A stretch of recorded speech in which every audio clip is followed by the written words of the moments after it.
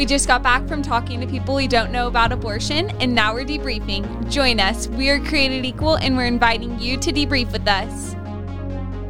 Hey y'all, I'm Lexi. Hey everyone, it's Seth, and today's conversation is one of those about tactics, about how to talk with people. We're going to focus on how to reach people and make the conversation personal to better connect with them. Who better than to talk about this subject than another person named Ian Spencer? Another person named Ian Spencer? He is a person. Is there another personal. person? I'm sorry, what? I don't know. If anybody else who's listening to this podcast understands what I was saying, please leave a 5-star there's another review. Ian Spencer out We there, I will not get any suppose. 5 stars if you.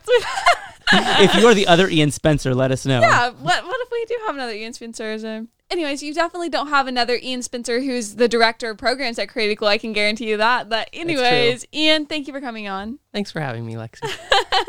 So Ian was outside OSU talking to people about abortion, not on campus, but like on the outskirts. So were you talking to somebody in this conversation who was in college, or do you know? He looked like he was college age. So yeah, I think he was a student there. Okay. So we do outreach out there, but mostly we're talking to the college students, even though we're not on the campus because it's literally the outskirts of the campus. Anyways, so you're talking to 2 guys, but really mainly one guy was actually interacting with you. So let us know what was that conversation, kind of the overview of it. Yeah, I was talking to these 2 guys. Really, it was just the one. He was walking up, and I asked him what he thought about abortion, and he was saying that he was pro-choice and thought that women should be able to decide what they wanted to do. And so our conversation kind of progressed, and I showed him what the aftermath of abortion was and explained to him why I thought that was wrong. And so he kind of agreed with me that it was murdering a baby. And then he said, well, what about in the case of rape or incest? Mm-hmm. And so that's usually where all of our conversations end up going at some point. Even if somebody's pro-life, they always have to go to that. Like, seriously, I don't understand. But we have a lot of podcasts going over that and handling how to respond. So hit the show notes. We can drop them in there. Yes, for sure. We probably have at least 5 talking about that at some level. But you obviously were able to talk to him about that, and I would guess you probably like trotting out the toddler or something. Yeah. Different stuff like that. As we were talking, he then told me that his girlfriend was pregnant. They had just found out, and she was 5.5 weeks long. They had just found out that they were pregnant, and so I asked if he was the father. Thought maybe that was why he was using rape and incest as a justification, that maybe his girlfriend had been raped. And so then I just started asking him about that, and he was pretty excited. He said it was a planned pregnancy and that he was the father. And so I just started using his own child as an argument against abortion, and referring back to the pictures and saying, what if someone had done that to your own child, if for any of the reasons that people use to justify abortion, how would you feel about that? And so I think as he looked at the pictures and saw that happening, it really struck a chord with him now that he's a new father. Interesting. Well, I think we should, we kind of already touched on it, but let's play the show clip right now of his audio of that little snippet of him talking to him. We've established that both of them are murder, right? Both times you're killing a human. Why is it okay in one situation but not in the other? I don't know. I never really thought of it that deep, in all honesty, because my girlfriend's actually pregnant now. Oh, yeah? But it was like a planned thing, so Yeah. You're the dad? Yeah. Congrats. That's exciting. When's she due? I'm not sure. She's only 5.5 weeks. Okay, cool. So, yeah. That's exciting. So think about that. Like, you have a 5.5-week-old baby right now. Your baby already has a heartbeat. It already is like brainwaves, stuff like that. Okay, that's a good clip. But before we get to kind of like the whole tactical side of it, which you already suggested, Ian, or referenced about referring to his baby, I found it interesting where he said it was a planned kind of thing, right? So at this point, we still see him in his kind of somewhat pro-choice views. He's kind of setting his baby apart as so like our baby maybe shouldn't be killed because we planned for this baby versus other babies who have been unplanned. That's a death sentence for them. I do hear that a lot in conversations. I assume both of you have as well. I mean, like, what do you think about that? This whole idea that your value, your dignity is based upon whether someone planned on you. What do you think of that idea? It's really sad. That would be really sad if that's the only way that you had value. And I think a lot more people wouldn't be alive today if that were the case. Yeah, and I think a lot of people don't think of it that way, or they're so depressed that they're like, well, yeah, my parents don't want me. I'd rather have been aborted. We also hear that all the time, and probably just increasingly so, as like depression has like increase in the past few years too. But I think it is very sad, but I don't think a lot of people understand how sad it is. And maybe even this guy, I think that's why you had to focus more on making it personal to him, because he probably doesn't understand what he's saying in large part. Just seeing the child as a accessory to their life, like, oh, I want to have a baby, so I'm gonna have a baby with my girlfriend, and I'm excited now that she's pregnant. But if it was with another girl at another time and I didn't want her, then that baby would be a bad thing. Yeah, that's well said. And I think it points back to, which is at the base of all of our conversations, this need for an objective grounding for value. Because even like, think of everyone we know on our staff or whoever, like, I have no clue however many of us were planned or not planned by our parents. I'm not going to ask to find out, but there are also varying levels of planning. Some people, plan, we're going to try to have a baby now. Others think, well, whatever happens, right? There are varying levels to which you may have been planned or unplanned, and you can't make that the benchmark for our value, or we'd have varying levels of value. So I think, again, we see here the failure of anything except for our mere humanness being the benchmark for our value. Those other ideas totally fail. So I think that then turning to the corner to what you did, Ian, can you explain, kind of narrate for us in your mind when you heard that, okay, he's pregnant, like that's a cool connection point for you. Why did you make the move, a decision you did in the conversation to go further into unpacking what he knew about his own baby or talking about his child? Why was that a decision you made? I think that anytime you can make something more personal to someone, it's going to impact them in a different way. And Stephanie Gray talks about that in her book, Love Unleashes Life, and how you want to humanize the unborn children that we're talking about, and also yourself in your conversations with them. And you don't want to come across as a robot or someone who's completely disconnected from things that are going on in the real world. And I just thought about that in relation to like often when I was standing next to the signs and thinking about my wife being pregnant, thinking about that happening to our baby and how horrified I would be thinking about that happening. And so I knew that was something that really stuck in me when we found out that we were pregnant, and I thought that might for him too. Yeah, so if anybody doesn't know, Ian's wife just gave birth to his baby. How many weeks ago now? 5 weeks ago? Almost 6. 6 weeks ago. Wow. So your baby being born is longer than this baby's even been in existence that we're talking about right now. But just both are human. Both are fully people. Yes, very true. Very true, Seth. But that's good. Because, I guess when you're talking to people, you kind of have to talk to them with, like, your knowledge. So maybe, like, anybody could bring up, like, the connection between the child that they have, but like even you have a greater connection because you are a dad and because your wife was just pregnant, and so that gives you an even greater ability to kind of connect with them in that point. Maybe somebody else who doesn't have like those same experiences may find a different way to connect with him. So it's all coming from your position and also meeting them where they are at as well, I would say. So but you obviously saw that point and were like, okay, yes, this is a great way to not only congratulate him, to show him like the value of his child and see, like, show him that's a good thing, because what if he didn't actually want his child too? So you kind of have to go on the defensive. At least I know. What do you think about this? Whenever other people tell you, oh, my girlfriend's pregnant and stuff like that, I kind of get scared, like, oh no, this is about to be like me trying to convince him not to have an abortion. Yeah, it can often feel like you have a lot of pressure that you have to say the right things or interact with them in the right way. And in some cases, that's true because there is a baby's life that's on the line, and so you want to be a good ambassador, but you want to do that in a way that's winsome and going to impact that person. And that's exactly what you did, because if everybody noticed, like, Ian, you were like so calm, you're just like, congrats, like, and you also went in and told him about his child's development, even though you knew, okay, he's not, going to have the abortion, but now you're just not even just trying to humanize his preborn child, but also the lives of the other preborn children who don't have parents who would rather keep them than kill them. And so maybe go into a little bit of that. How did you start to make it personal throughout the rest of the conversation that we didn't get to hear? How were you tying his child back into the abortion conversation? Yeah, at that point in the conversation, he was pretty much just saying that abortion would be justified in the case of rape. But again, I was just trying to trot out the toddler. I'm sure you guys have talked about it before, but doing that in a way that applies specifically to him. And so using his child as a reference and trying to help him see why that would be wrong. Go ahead and define that, though, for some people who maybe just jumped in on this episode. What do we mean when we say trot out the toddler?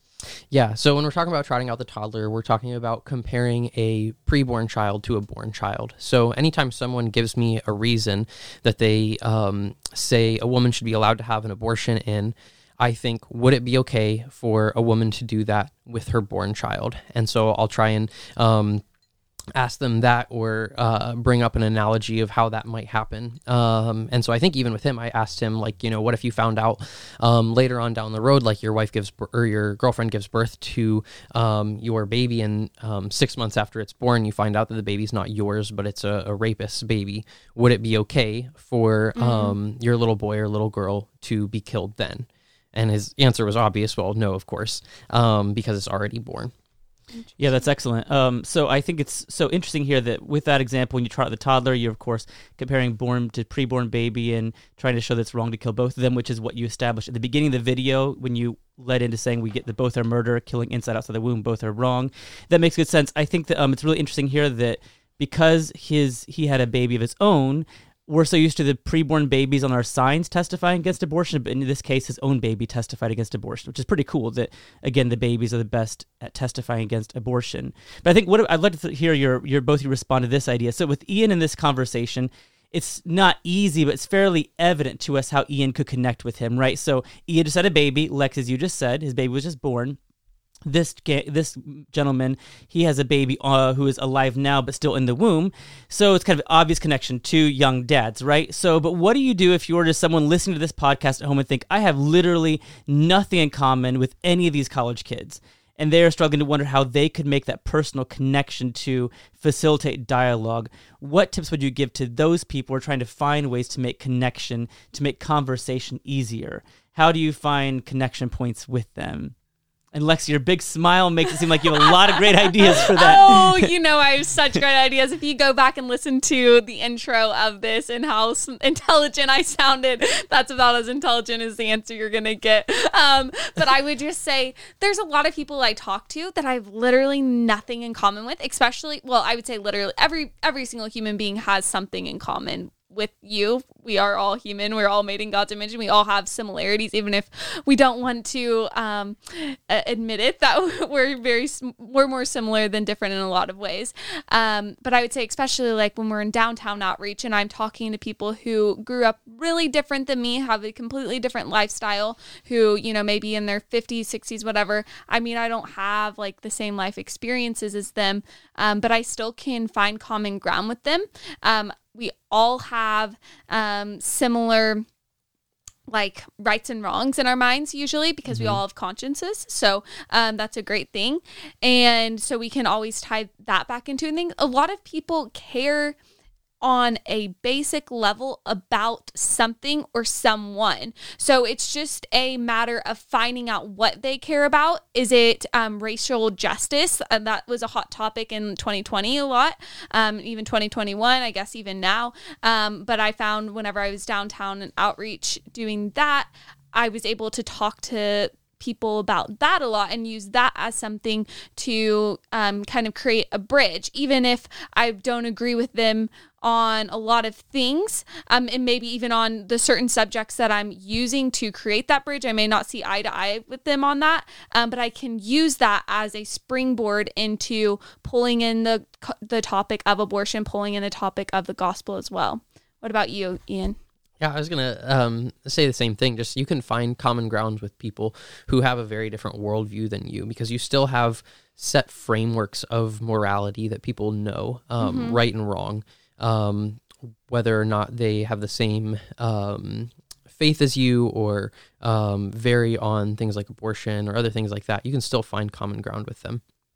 Yeah, and sometimes I would say it's more tricky, especially if they're on a college campus and they're just trying to pretend like reality doesn't exist, and so they just won't have a conversation with you that acknowledges anything. And even if they know deep down that they're sounding, not the most intelligent, you can still at least plant some seeds in them. Hopefully they'll go home, or in 5 years from now, when reality hits them in the face, they'll be able to remember your conversation. So I don't know. Does that make sense, Ian? I'm not Ian. I mean, Seth. People say it all the time. But anyhow, so yes, I think what you both said makes a lot of sense. I think that really apologetically, if you think of like ideas, it's not that hard to find common ground because, as you both said, there are so many things we agree with people on, right? We're all opposed to school shootings, I would think, or we should be. We're all opposed to rape, which was brought up in this conversation, the act of rape happening. So we actually share a lot in common. I think sometimes it's what you might think of as like personal things that are harder to connect on, like Ian and this guy being young dads. It's harder to find that kind of connection. I've like looked almost at like the people's like if they have an emblem on their shirt for a ice cream brand or something they like that I can connect with on that I can use. But I think that it's those personal connections are harder, but if you can find them, are very valuable. Or like if they have a shirt on with I don't know a basketball team you at least know of, or maybe you don't like, but you can connect on your love or hatred of that group, and as sports fans connect. Also, if you're like open to them more about like your personal story, like, I mean, not obviously, do you want to hear about my life story? Nobody that's not wants to work. hear that. But like if for some reason you're like, if they're bringing up a certain circumstance of why abortion is okay, and you can be like, well, I've actually had an experience like that, or I was, if you were adopted or something, I was adopted, or I have a friend who's adopted, and things like that. And then they usually open up about their life circumstances as well. And so having them share their personal stories or things like that. I mean, you don't worry about sharing your personal stories, but all the power to them to share their personal stories, because that just helps you be able to connect with them better. So ask them personal questions. I don't think that's like overbearing. Obviously, there are some questions you just don't ask, but if you're just like asking them like, if they're using the argument that abortion is necessary to save the life of the mother, even after you have clearly told them that's just not true, you could ask them, do you have any personal experience with that? And kind of start from there as well. So asking them questions, don't go too personal, y'all. Nobody wants to answer that. Please do not. That's awkward. But on some level, you can ask a personal question to people. That's well said, and I think that's very important. I mean, and we are already on the street asking this very, shocking question to people about abortion, showing these pictures. So I think people are kind of ready for being pushed a little bit, so you can ask a question that might be normally kind of awkward in dialogue. So I think that's really well said, Lexi. So, Ian, what was the end result of your conversation? What happened towards the end of that? Yeah, towards the end, you could tell he had really had the framework for his thoughts on abortion shaken by our conversation and, more importantly, by what he saw. And so at the end of the conversation, it really looked like he had changed his mind on abortion. Mm-hmm. And his friend, who was really quiet, he started to try and like bring him into the conversation and get his thoughts on it, which he was a little reluctant to do. But it seemed like as they were going off, they were kind of continuing the conversation. Nice. It always seems to be when there's a group of people, there's one person or at least one person who wants to be there. The others are just like, get me out of this situation, which is fine. That's good too. Even if you just got to listen in, that's awesome. So good. Everybody who is listening to this, make sure that you go and you follow us on Instagram, because we oftentimes post some reels about not only the Debriefs Instagram, also Create Equals Instagram, reels of the conversations that we're having. And those are just little short bites of the conversation. So you don't have to, sit down and watch a 10-minute long video. If you don't want to, you can have a short little sweet thing. And it's not usually sweet, though, what you're going to be watching. It's the opposite of that mostly. But go follow us at createequal.org and also debrief with us. That's right. On Instagram. Exactly. And if you would like to, please leave us a 5-star review. But also remember that in your conversations, like we're having this conversation with Ian about this outreach experience, every outreach conversation is a chance to learn and to get better for next time. So if you are someone struggling to connect personally with people, just go out and practice it. It only gets easier when you do it. So yes, please do check out our social media, check out the reels and share them so other people can see them as well. The more you see others having conversations about abortion, the easier it becomes. And also, if you like what you're hearing, please do leave us a review. And if you have questions or thoughts for us, send us a direct message. We'd love to hear from you directly. Thank you for joining us. We are Created Equal, and this has been The Debrief.